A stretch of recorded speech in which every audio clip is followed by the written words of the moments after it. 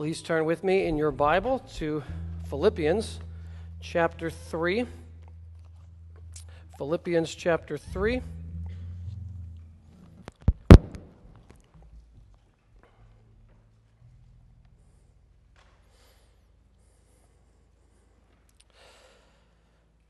We have been making our way through this phenomenal letter of the New Testament, where Paul has been in Rome awaiting his trial to see whether he will be executed by Nero or whether he will be released. And he has much to say to encourage us in the midst of our own trials. Look with me at Philippians 3. We're going to be covering verses 17 through 4:1, but I'm just going to start with the first verse for this moment. So Philippians 3:17, and this is again God's word. Brothers, join in imitating me and keep your eyes on those who walk according to the example you have in us. I'll read that again.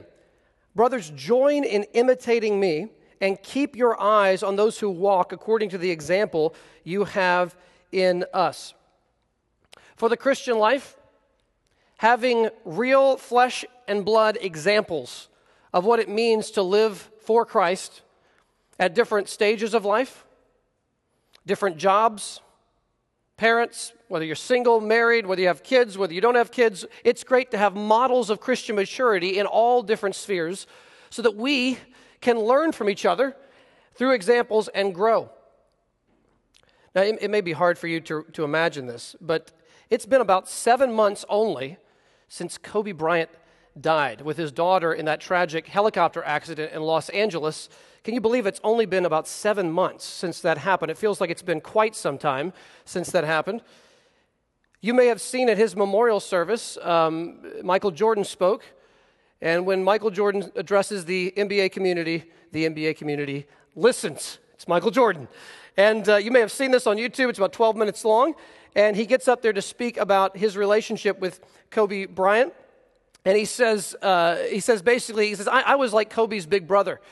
And Kobe had grown up in, I guess, the 80s and early 90s. He had grown up, and his idol was not just basketball, but Michael Jordan was clearly his number one model for how to play the game. And so early in Kobe's career, he was often criticized for being sort of an imitation of Michael Jordan because so many of his moves, so many of his shots, the way he played was just very similar to Michael Jordan. Remember, want to be like Mike? You remember that tagline? So I think Kobe was like, I take dibs on that. I will do anything I can to be more like Michael Jordan. Well, there were times where Kobe semi-denied this, but later on he ended up admitting, he said, now I don't even know what this is, but Kobe said, my stop, pivot, turn, fade.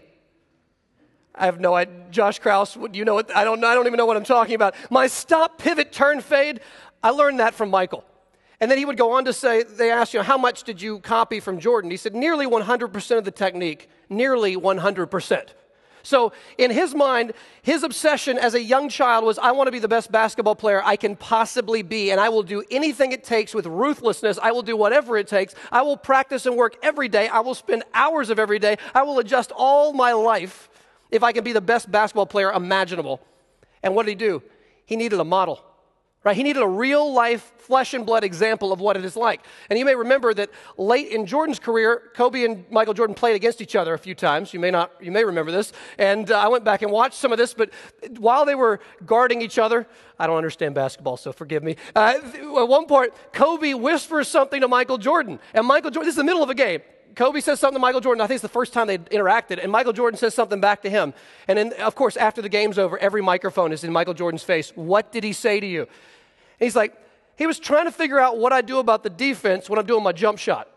And to which I say, I don't understand any of those words. But Michael Jordan explained, he explained a little tip to Kobe, and from that point, they started a relationship. And Michael Jordan said it was sometimes downright annoying. I would get text messages at 2 in the morning. He said just a few months before he died, Kobe texted me at 2 a.m. and said, what moves were you working on when you were younger? He said, how young? He said, 12.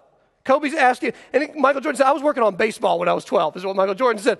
Because Kobe was trying to train his daughter, right, how to play the game. And so for years, he had this relationship. He would call, text, and he wanted to learn from Michael Jordan. And I watched a little YouTube clip where for about 3 minutes, they compare about 30 shots and moments in games between Kobe and Michael Jordan, and they are virtually identical. All these incredible moments where you see Kobe looking a lot like his idol, Michael Jordan. Now, what does this have to do with Philippians 3? I think it has a lot to do with our passage. Look at verse 17 again. Paul says, brothers, join in imitating me and keep your eyes on those who walk according to the example you have in us. Now, listen, none of us is living in perfection. Paul said that in chapter 3. I'm not perfect. But he presses on to take hold of that for which Christ took hold of him. He's not done with the race, but that does not slow him down. It speeds him up. I'm going to get to the finish line by God's grace. And what do we see here?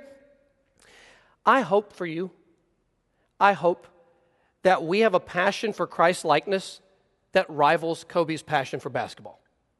Now that may sound silly, but seriously, when you look at some of these professional athletes, the passion, the relentless intensity, the training, how it affects their diet, their exercise, everything is subordinated to becoming a better athlete, right? Does that not put us to shame sometimes as Christians? Am I half as passionate in my walk with Jesus as some pro athletes are in being the best basketball player they can be? And if I am passionate about following Jesus, look around this room at other members of the church who maybe are further along in different ways in your life, and look at them and say, I want to understand the integrity of this individual. I want to understand the wise decision-making of this believer who makes such wise decisions. I want to get near them. I want to understand how they do that. We want to see someone's prayer life. This person seems to really understand what it is like to pray and to pray consistently and passionately. My prayer life is not as good as theirs. I want to get near them and I want to learn from them. How do you really, in real life, how do you maintain a consistent, devoted prayer life throughout your life? And we need to have our eyes on the lookout. What does Paul say? Keep your eyes on those who walk according to the example that you have in us. So we need to be not passive in this. We need to be aggressive. We need to be around people who will help make us better believers. Now, this doesn't mean that we ignore unbelievers or that we are not warm and friendly and we want to minister to them, of course. But you know, in life, and this is different in different stages, but when you want to make major decisions, aren't there those few people that you lay it all out on the table? What do I do? And don't you want those people speaking into the deepest priorities of your life to love Jesus perhaps more so than you love Jesus, right?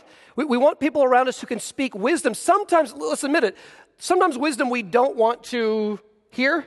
Sometimes they're going to tell us the hard truth that we don't want to, like, I don't want to do this, but it's probably right. And they say, no, you should do that. You need to step forward, and that's an act of obedience. You should do that. We need people around us as models of Christ-like behavior. And Scott has done a great job reminding us, you can also find models through people who are already in heaven. This is why we are thankful for Christian biography.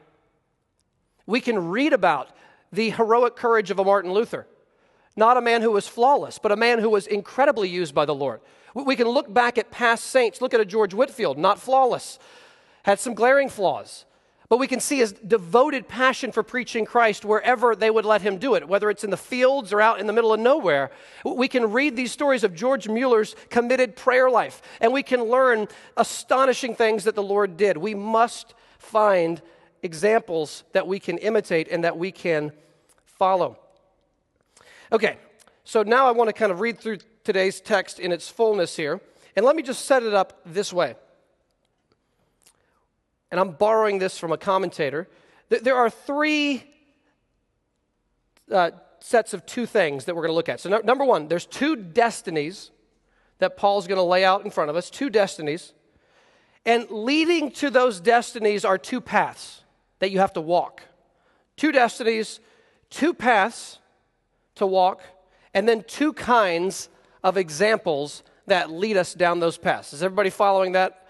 So there's two destinies, there's two paths leading to each destiny, and then there's two kinds of examples that we are going to follow. And let me just say, if you feel like this text doesn't feel relevant in some ways to your life, I guarantee you it is relevant, because every human being can be found in today's passage, because everyone right now is headed towards one of two destinies in eternity, and everyone in this moment is walking down one of two paths towards these two destinies, and everyone on the planet is following, whether they realize it consciously or not, the examples of others, whether for good or for ill, down these two pathways. So see if you can hear those themes as I unpack this. And here we go. This is 3:17 through 4:1. Brothers, join in imitating me and keep your eyes on those who walk according to the example you have in us. For many of whom I have often told you, and now tell you even with tears, walk as enemies of the cross of Christ. Their end is destruction. Their God is their belly, and they glory in their shame, with minds set on earthly things. Now here's the contrast, verse 20. But our citizenship is in heaven, and from it we await a Savior, the Lord Jesus Christ, who will transform our lowly body to be like his glorious body by the power that enables him even to subject all things to himself. So look with me here at these two pathways, and we're going to look now here at the negative path towards destruction. Again, one more time. We can't hear these too much. 18 and 19, one more time. For many of whom I have often told you, and now tell you even with tears, walk as enemies of the cross of Christ. Their end is destruction, their God is their belly, and they glory in their shame, with minds set on earthly things. You know, we don't hear about Paul weeping an enormous amount of times. We do hear about him weeping at several points in the New Testament, a handful of times. But it's not an enormously prominent detail. But Paul's weeping is not something that's usually about his whippings, right? When he's in that jail in Philippi, in this city, what's he doing at midnight? He's singing praises to God after he's been beaten and he's now left without food and in stocks. He's singing. No sign of tears or self-pity. But you know what makes Paul weep? When he thinks about the destruction that awaits those who are headed down this path. This is so important. Paul is not a detached, have you ever heard the phrase an ivory tower theologian? You ever heard this? An ivory tower theologian is the idea that someone is detached from real life. They go up into their study and they spend all this time up there and they hypothesize and have all their theology, but they don't actually connect it to real life and real people and real destinies. It's an ivory tower theologian, detached from reality. Now listen, Paul could go toe-to-toe with the greatest ivory tower theologian. Paul was the theologian of theologians. But please understand, his theology led to tears for lost people. And if our theology of the cross does not lead us to weep over people we know, faces we know in our family, right? People that we work with, people that we see on a recurring basis who we know don't know the Lord, does it ever create tears in your eyes? See, anger is not sufficient. There's a place for righteous indignation. But remember Jesus, one time when he sees the Pharisees' hypocrisy, it says Jesus was angered, and then it says grieved by their hardness of hearts. He has anger mixed with real grief. How about this? In Matthew 23, it's the longest section where Jesus just lets the Pharisees have it. Do you remember this? Woe to you, scribes and Pharisees, hypocrites. You know, it just goes on and on. You whitewash tombs. You're full of dead men's bones. Outwardly, you look nice, and it goes on and on for a full chapter. You know what happens at the end? Jesus looks over Jerusalem, and he's in tears. So there was a harsh condemnation. They should have known better. Of all people, they should have known, the religious leaders. And Jesus does give them a pretty intense lashing with his tongue. But then he says, "Oh, Jerusalem, Jerusalem, you who kill the prophets and stone those who were sent to you. I would have gathered you as a hen gathers her chicks, but you would not." And Jesus weeps over Jerusalem. I will just say, in our politically charged atmosphere, where on social media people just one up and just try to own people and just try to destroy and embarrass people, we need more tears as Christians in our engagements with those who think other than we do. We need more tears. Think about this. When someone looks at you over a meal and you see tears in their eyes and they are concerned about your walk with the Lord, are you more likely to listen to what they have to say? I think so. I think you want to say, this person really cares. One pastor said, you can say almost anything to your people if they know that you love them. I think that's often true with parents to children. I mean, can't say anything, but you could so often say hard things if what? That relationship investment is there and there's a real love. And Paul says, listen, as I discuss these people, I'm not doing it as a detached ivory tower theologian. I'm doing it and I'm staining the paper, the papyrus I'm writing on right now, or that his scribe was writing on. There's tears flowing as I write these words. And oh, that the Lord would give us more tears for the lost and more prayers for them. I don't want to finish this point. Jerry has often said that God, the Word of God, and the souls of men are the three things that last forever. And think about how important the conversations we have now will be in light of eternity. And think about how valuable our opportunities are, and think about how horribly I take advantage of them. We live as if life's just going to keep going and there will always be another time and another later date and it'll be fine. But there needs to be a sense of tears and urgency in the way that we talk to those who don't know the Lord. And in our prayer life, I mean, I want a better prayer life. I want a prayer life where there really are tears and longings for others to come to know the Lord. And I wouldn't be surprised if James 4 comes true. You have not because you ask not. So many things that the Lord would have done, he does through our prayers in his sovereignty, and we must pray and care for the lost. Let's continue here. Verse 18, middle of the verse. These people whom Paul is weeping over, they walk down this path as enemies of the cross of Christ. They walk as enemies of the cross of Christ. Now, I will tell you that the majority by far of commentaries that I've looked at this week, the majority by far believe that these people were likely professing Christians, these enemies of the cross. Now, you can already see early in the chapter, do we have Judaizers who were claiming a faith in Christ that also added works to it? Yeah, and so very likely these were professing Christians who walked as enemies of the cross of Christ, but this would certainly apply to all who would consider themselves in this category. What does it mean to be as enemies of the cross? Now, here's why I say this. Number one, this is not a theological problem primarily that Paul's emphasizing. He doesn't say that they teach heresy here. He says they walk as enemies of the cross. In other words, their lifestyle is not a cross-bearing lifestyle. Do you see? They don't like cross.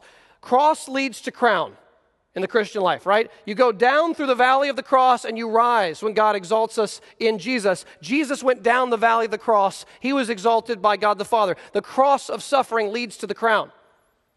And these people said, I want the crown now without the cross.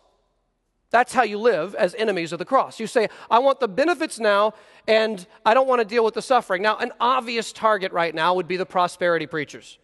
I'm not even going to go there because I think we're all on the same page. I hope we are. We've talked about them a lot. That is a very obvious example of being an enemy of the cross, where you act like all the benefits come now and you'll never get sick and you'll just trust God and it'll all go circumstantially well for you.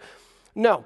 But there are lesser ways, are there not, that all of us believe in a kind of prosperity theology?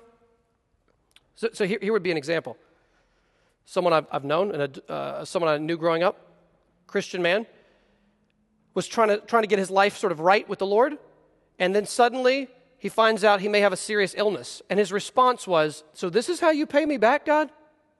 I've been trying to kind of get my act together, and you let me get sick like this.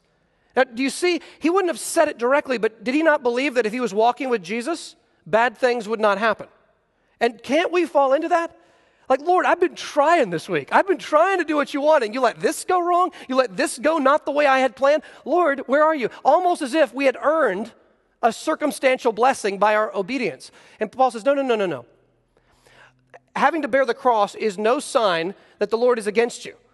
The Lord was not against the Apostle Paul when he was suffering. He's not against us in our suffering. We just heard from Greg. He is for us in the midst of our suffering. We must embrace the mindset that Jesus bore a cross, and we must take up our cross daily and follow him.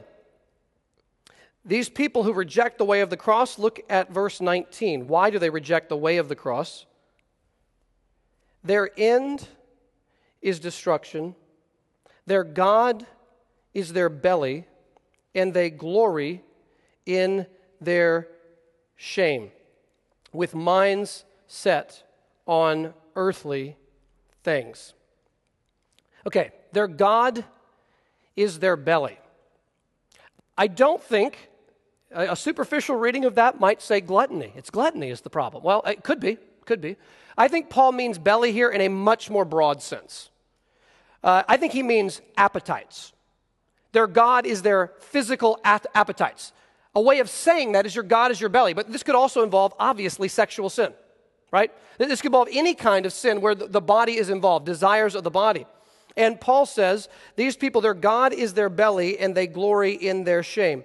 Whatever they say they worship with their lips, when it comes to real life, they worship and serve their creaturely appetites, their physical desires, convenience, comfort, ease, food, sinful sexual activity, all those kinds of things, ego-driven, wanting things for yourself, praise for self, and whatever all the list may be, their God is their belly. Now let me say here, Paul is here saying, okay, he's not saying that you're bowing down to a physical idol, your God.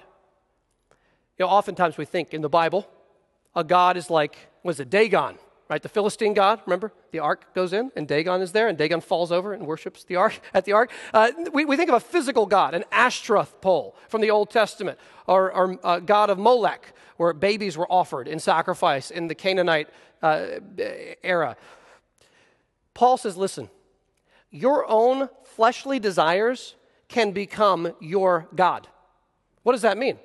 That means I am willing to sacrifice other things to get more of this thing, even if it's wrong. I will do whatever it takes to get more of this pleasure, this gratification, this good feeling, whatever it may be. I will break God's law to satisfy my appetites. And anytime I am willing to break God's law to get something, I have made a God out of that thing.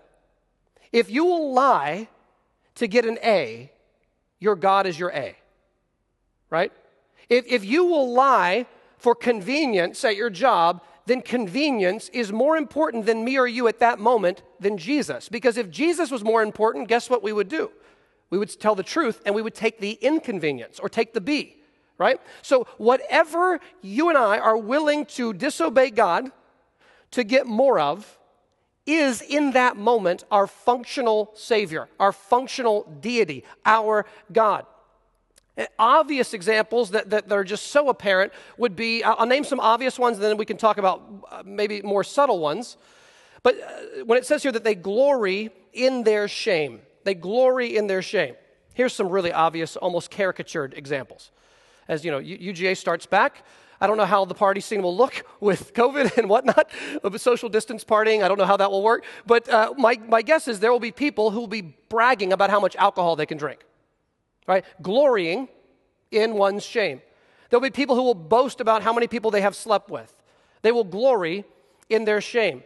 This word shame is a connected word to a word Paul uses in Romans 1, where Paul says, women abandoned natural relations, and they were impassioned for one another, And men likewise forsook natural relations with women and were consumed with lust for one another, men committing shameful, same kind of word here, shameful acts with one another and receiving in themselves the due penalty for their error.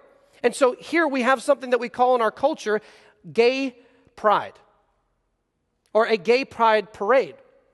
Well, homosexuality is not God's will in Scripture very clearly, and yet people will glory, pride, in their shame, in the homosexual lifestyle and living that out. And Paul says, this is not the way one should boast or one should find their identity or find their God. But what about for those who maybe don't struggle with those particulars? Well, how about a lustful glance when you're driving in your car? Someone's jogging, could be a guy or a girl depending on who you are, and you look twice. What is going on there? Suddenly, in that moment, lust is being engaged and it's being gratified in that moment. What about pride? You act like I don't want the compliment, but secretly, part of me wants it more than I should, and maybe even begins to build some kind of identity around those things. Maybe it's reputation. People say, you are so good at this. And you say, deep down, oh, no, not me. Deep down, what are you saying? Yes. I hope a lot of people recognize that. I hope a lot of people see that. And we begin to glory in our shame. It could be the Judaizers of chapter 3. Did they boast in physical circumcision? You better believe it. Read Galatians. They boasted it. They said, listen, if you embrace the Mosaic law and you keep all these dietary laws, making a god of your belly, right? Eat all these foods this way, you can earn God's approval. If you receive circumcision, you can enter into God's people. And man, you can just boast in what you've done, what you've accomplished. Are they making a god out of their belly? Are they glorying in their shame in that point? Yes. So whatever all Paul is referring to, I hope you can see that it applies to all of us in some way or another. And let me just say one other thing here. It is absolutely right and true to speak about very prominent cultural sins. I'm just naming hot button issues today. I don't know what's happening. But you could throw abortion into that, right? A lot of these very hot button, culturally sensitive issues, transgenderism, all these big things. And it is right and true to have a biblical view of those things and to hold it with humility and with conviction. But we also don't want to miss out on the fact that if that's not my struggle right now, I don't want to ignore my own personal struggles. And let's not turn into the kind of people where we are always obsessing over, and I don't think we do this here, I have not noticed that, but I don't want to be the person who's obsessing over the faults of those people, do you know what I'm saying? And not dealing with what? The faults going on right here this afternoon when my words to my son have a sharp edge that it does not need to have. Well, what about in that moment? I need God's grace in that moment. So let's pick back up here again. Let me read verse 19. Their end is destruction, their God is their belly, and they glory in their shame, with minds set on earthly things. Well, just again here, one more word of application before we move to the next part. You have to think about earthly things in a sense. Everybody with me here? Okay? You've got to think about your schedule. You got to think about the appointment. You got to go to the doctor, the dentist. You got all these things going on. You've got to think about physical earthly things, preparing food. These things are not wrong. This is good. This is right. But oh my goodness, how subtle is it where we become preoccupied with the things of this life, this age, this world, to the neglect of eternal and heavenly things. It is subtle, and we must keep a close eye on our own hearts, our own selves in this regard.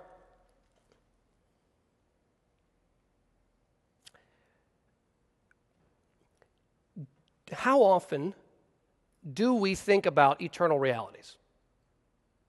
Just think, okay, last week, past 7 days, did we think about the fact that your roommate's not just annoying or something? Did you think about the fact your roommate is an eternal human being who's going to live forever, either glorified by God in the new creation or in this destruction? And did we act in a way that corresponds to that? Are we thinking constantly, daily, I hope even hourly, about eternal things and that this is not just what life's about. You know, the concert, and I know we can't go to concerts right now really, but the concert and the game and the this and the that, we can get so wound up with these momentary things that are often good and right and fine, but they can blur and we can lose our sight of these more eternal realities. Okay, verses 20 and 21. Here's the contrast, the other path. But our citizenship is in heaven, and from it we await a Savior, the Lord Jesus Christ, who will transform our lowly body to be like his glorious body by the power that enables him even to subject all things to himself. Go back to what Greg just said to us. God cannot lie. These verses are actually true. This is not religious jargon. This is the Word of God, and here's what it says. In a short amount of time, we don't know how long, Jesus will come back visibly. He will appear. He will judge the world in righteousness. And then for those who know him, he will create the resurrection of life. Jesus will then judge the world with fire, which is kind of the opposite of the flood, with the worldwide flood. Now we have the worldwide fire, 2 Peter 3.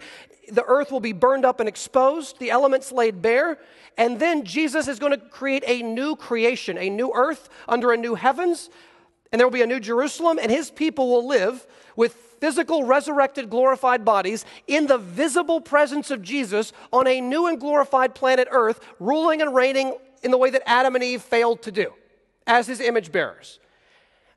Do we actually believe that? Think about the astonishing truth that was just said. If that is true, it simply changes the way you live tomorrow. It simply does. Because we have a different kind of hope. We're breathing different air. We come from another place. People should, Sinclair Ferguson, some of you may know, he's got that thick Scottish accent. And Sinclair Ferguson will say, he goes, I got on an elevator, and he said, there's a few people in there, and we're talking. And he said, as we get off the elevator, he said, I cannot tell you how many times, this is in like Charlotte, North Carolina, where he used to pastor. His accent didn't fit in quite right in North Carolina. And he said, he'd get up, the elevator would get to the floor, and he said, the person in front of him would be getting off the elevator, and they would turn around. He said, this has happened many times. The elevator door starts to close, and they say, where are you from? And they knew. He says, and then he says, I'm from Charlotte. And they go, okay, no, I'm from Scotland originally. But he said, just by hearing him talk for 30 seconds in an elevator, they knew you were not raised here. Your accent betrays you. Your accent tells people the kind of people, how they spoke that you grew up around. Right? That's how you learn patterns of speech. You may have a Southern accent, you may have a Scottish accent, an Irish accent, you may have a Boston accent, which I can't do, but whatever it is, people know where you're from because you were influenced by other people in those important years, and you developed patterns of speech based on how those people spoke, and now you carry it with you wherever you go. Right? it's there. And Paul is saying, listen, you are a citizen right now of another place. You've never been there. But you need to have the accent of the kingdom. The way we talk and the priorities we show in our language and actions should smell of heaven. And for unbelievers, Paul says it's going to be an unpleasant smell. It's the smell of death to those who do not know Christ. But to those who know Christ, it's the smell of life. And that needs to be something that is obvious on us. Okay. I'm rewinding here to a couple weeks ago, but if you remember in Philippians chapter 1, same idea came up. We won't go there, but Paul uses that word citizenship. Remember this? Back in chapter 1:27, he says, only behave as citizens worthy of the gospel of Christ. And you remember this? So just a quick review. Hang with me here. So Philippi was a colony of Rome. They spoke Latin like they did in Rome, predominantly. They had the same kind of architecture and the look and feel of Rome. But remember the map from a few weeks ago? It was 800 miles away from Rome. And you know what? Most of the people in Philippi had visited Rome 0 times. I mean, statistically, most of them have been to Rome 0 times. Now think about that. They are citizens of Rome, 800 miles away, and they've never actually been to the home city. Now think.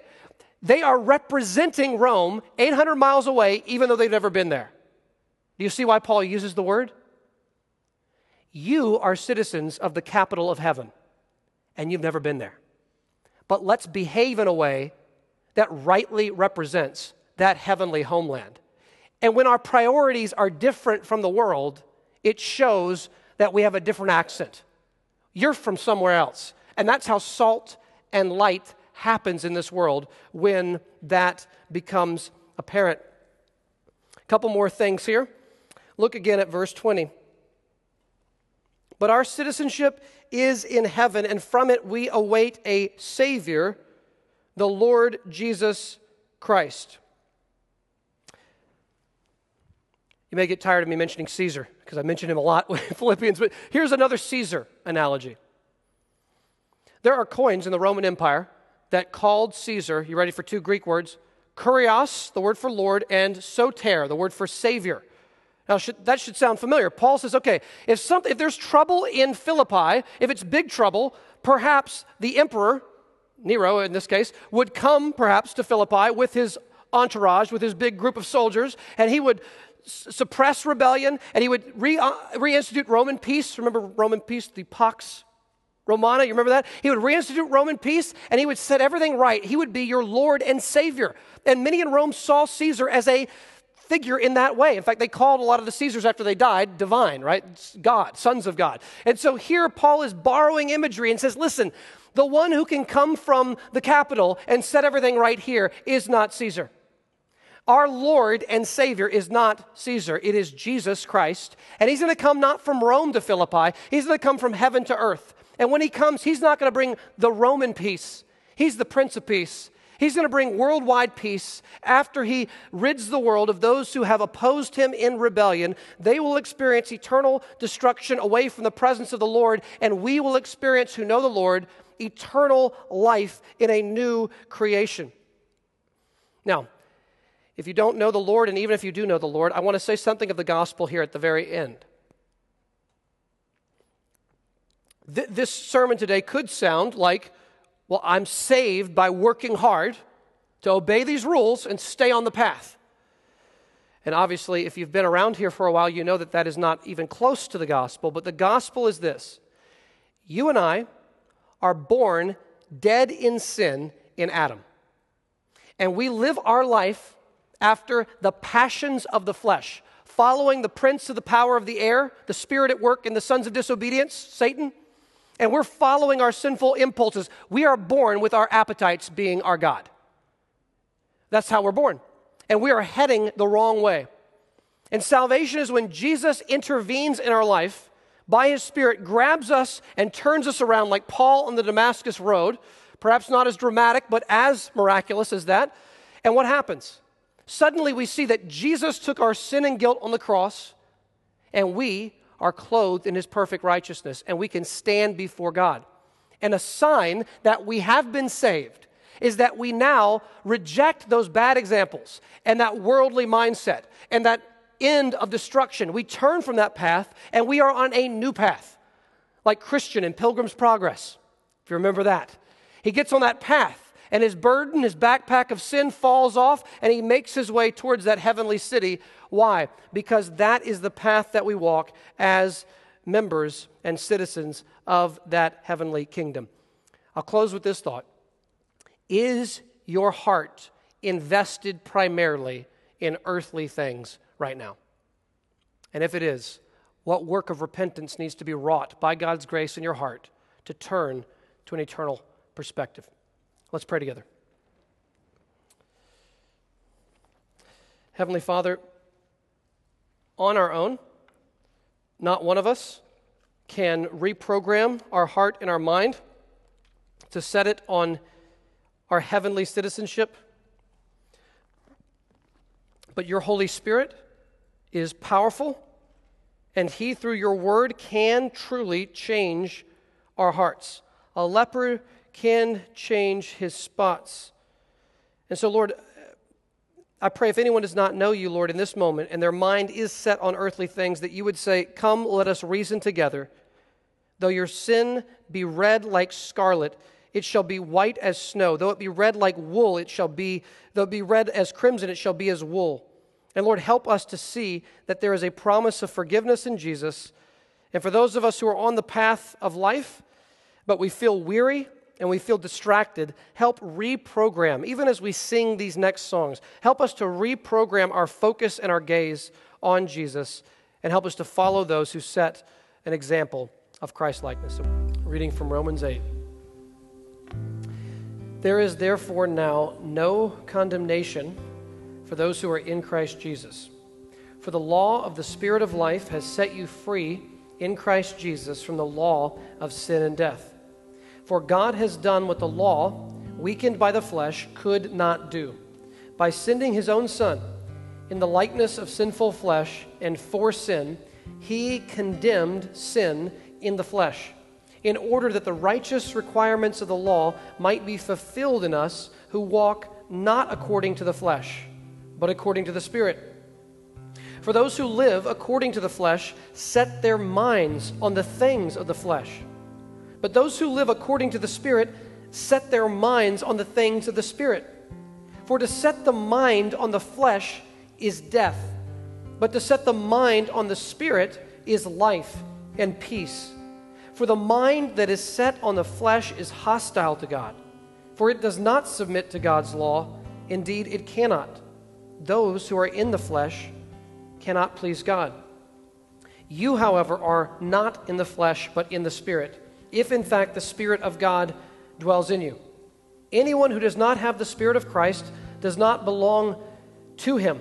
But if Christ is in you, although the body is dead because of sin, the Spirit is life because of righteousness. If the Spirit of him who raised Jesus from the dead dwells in you, he who raised Christ from the dead will also give life to your mortal bodies through his Spirit who dwells in you. Father, one last time we ask that you would give us that mindset. Help us to have our mindset fixed on the things of the Spirit. This doesn't mean we ignore the things of this life. It means we think about the things of this life from your perspective. We think about daily routine events from heaven's perspective. God, please give us more and more the ability to think in that way. Help us not to think with a mindset on our flesh, but a mindset on the Spirit where we get life and peace. And God, as we grow in that, help the life and the peace to flood into us so that we see how much better, how much more joyful it is to live in alignment with your Spirit and to keep in step with your Holy Spirit as he produces the fruit of the Spirit in our lives over time. God, give us a longing for true holiness and a true desire to live in a way that would honor you, because that is where you are glorified and we experience great life-giving joy. We pray this all in the name of Jesus, and all God's people said, amen.